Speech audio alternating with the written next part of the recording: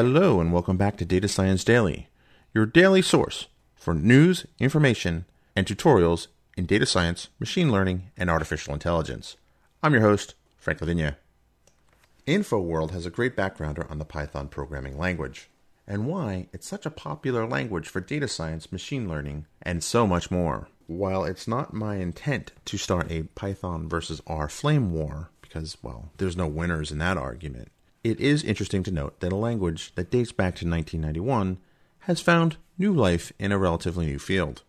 In this article by Vincent Granville on Data Science Central, he explains the differences between machine learning, data science, artificial intelligence, deep learning, and statistics. It's very often to hear these terms used interchangeably. However, there are subtle differences between each of the disciplines. Here is an excellent resource from Data Science Central, 24 data science R, Python, Excel, and machine learning cheat sheets.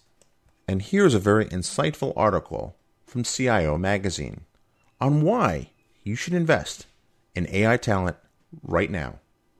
Here's an interesting video I found on leveling up your career as a data scientist/data engineer, and why the title data engineer is going to be a lot more common in the near future.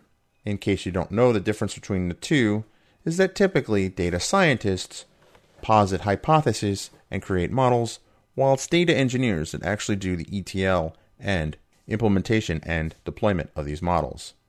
As always, thanks for listening, and if you want to find out more about the articles that I mentioned in today's Data Science Daily, please head over to datadriven.tv for links, information, and more.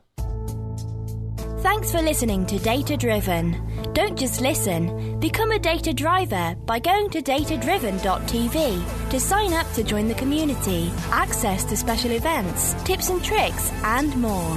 Sign up today at datadriven.tv.